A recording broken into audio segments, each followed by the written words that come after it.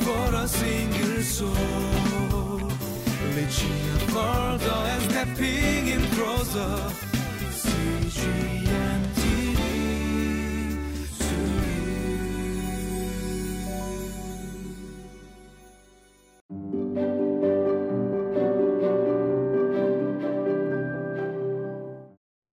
Well, I want to welcome you to Living Life. And you know, as we're living life, we know the reality of cause and effect, right? I mean, for example, there was a time when I was making chocolate chip cookies, and instead of putting in a cup of brown sugar, I put a cup of salt in the mixing bowl. Well, let's just say when the cookies came out of the oven, they tasted horrible, right? Cause, effect. Or my 1.5-year-old granddaughter, if I was to leave her in my study alone, that would be the cause. The effect would be that all my books would be on the floor and out of the bookcase. Or let's say if I eat more and exercise less, then I'm going to gain weight, right? There's cause and effect. We know that. We live with that reality. And I share this because in our text today, Bildad, this friend of Job, is going to use this argument as to Job, this is why you are suffering. There is a cause to all of this, and it's sin. You've turned your back on God, and you need to get right with Him. So cause and effect. And if we are prospering, then of course, then we're going to have the effect of we are going to have God's reward. It's like cause, effect, this law of retribution. Is it really true, though, all the time? Is it how we should explain suffering and pain? Well, Bildad thinks that this is a good argument. But let's think about it now as we have the scriptures read for us at this time.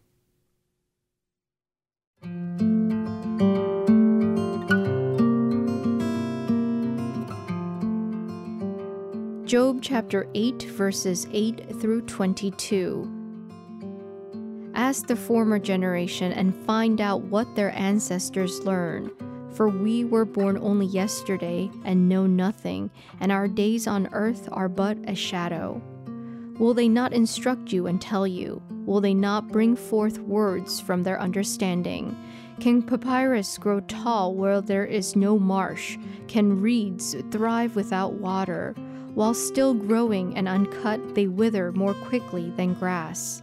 Such is the destiny of all who forget God, so perishes the hope of the godless. What they trust in is fragile. What they rely on is a spider's web. They lean on the web, but it gives away. They cling to it, but it does not hold. They are like a well-watered plant in the sunshine, spreading its shoots over the garden. It entwines its roots around a pile of rocks and looks for a place among the stones. But when it is torn from its spot, that place disowns it and says, I never saw you.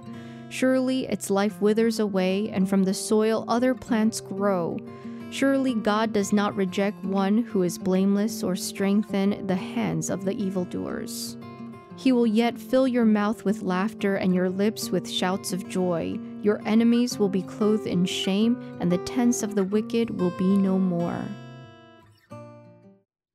So what we have here is Bildad, this friend of Job. He really believes in this long-standing idea of the law of retribution, right? If there's suffering, then that means that God is punishing you. And if you're prospering, then that means that God is rewarding you. There's this cause and effect relationship, this reality that he's like saying, Job, you can't get away from it. And so he brings this argument in verse 11 with these questions. He says, can papyrus grow tall where there is no marsh? Can reeds thrive without water? And the answer is no, of course not. I mean, there's a cause and effect. The cause is if you have no water, then the effect is that these plants are going to wither. I mean, this is just reality, Job. You need to understand it. And then he goes on then to say in verse 13, such is the destiny of all who forget God. So perishes the hope of the godless.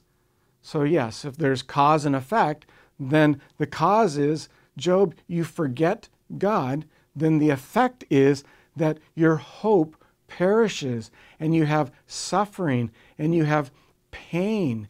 And it's interesting how he relates this with like water, because I think of how in the scriptures, like in Jeremiah chapter 2, how God says that his people have forsaken him, the fountain of living water.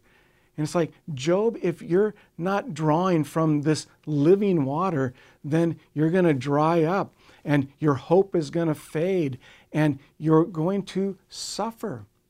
Well, there seems to be some kind of truth to that.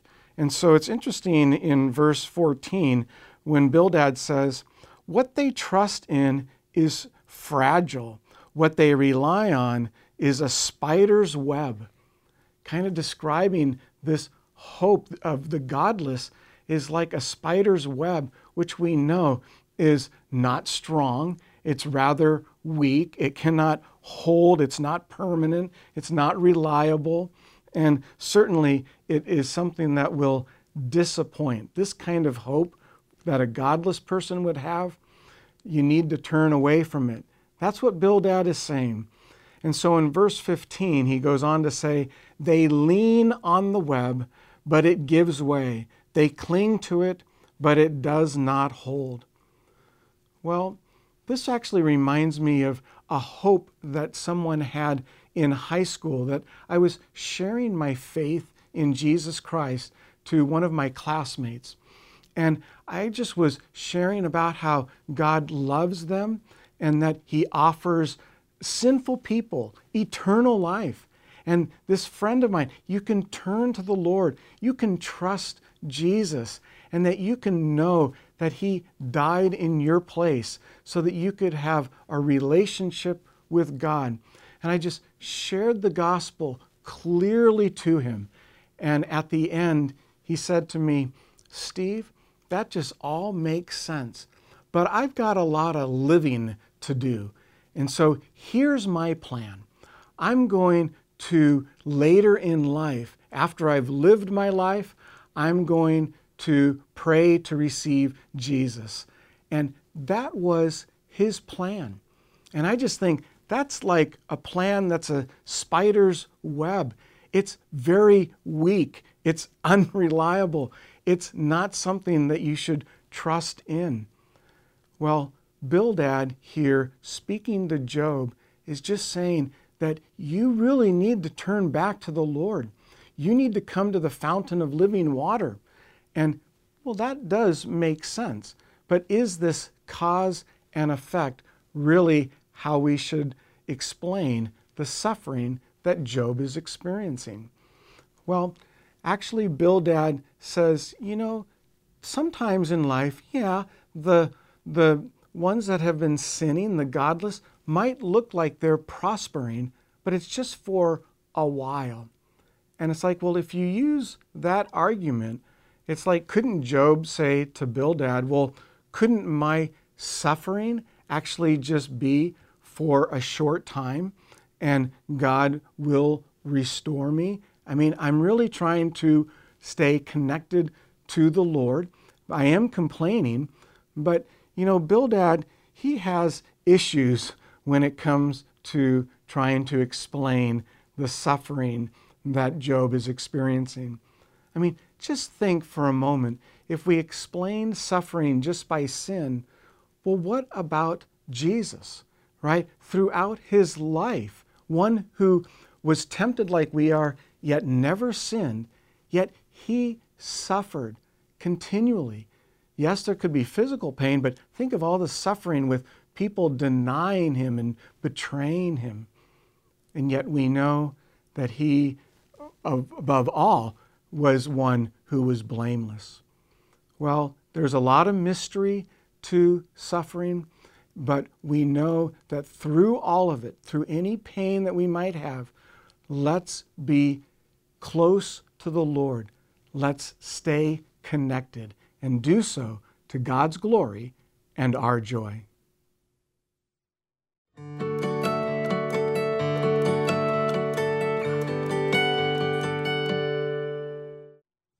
Well, as we close our Living Life devotional today, and we've been looking at this friend of Job named Bildad and trying to explain why Job has been suffering, I think about Jesus with the disciples, and there was this blind man, and the disciples asked, who sinned? Was it this man or his parents? You see, they were living off of this law of retribution, this cause and effect relationship.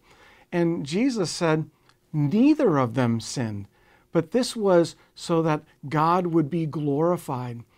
Imagine that. It's hard to imagine, because when it comes to suffering, when it comes to pain, we have to say that often we have no idea. It's a mystery.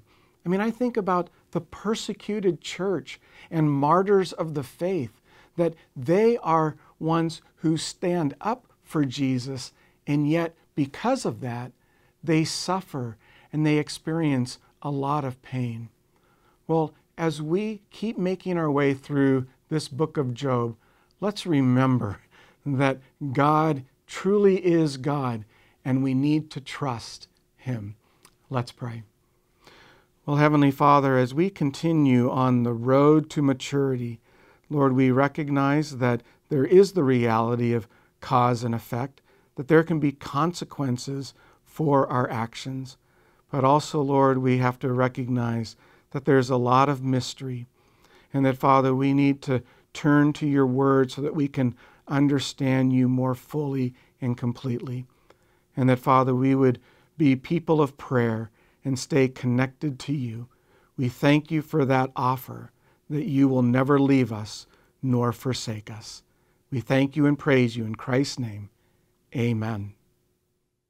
For a single soul, reaching further and stepping in closer.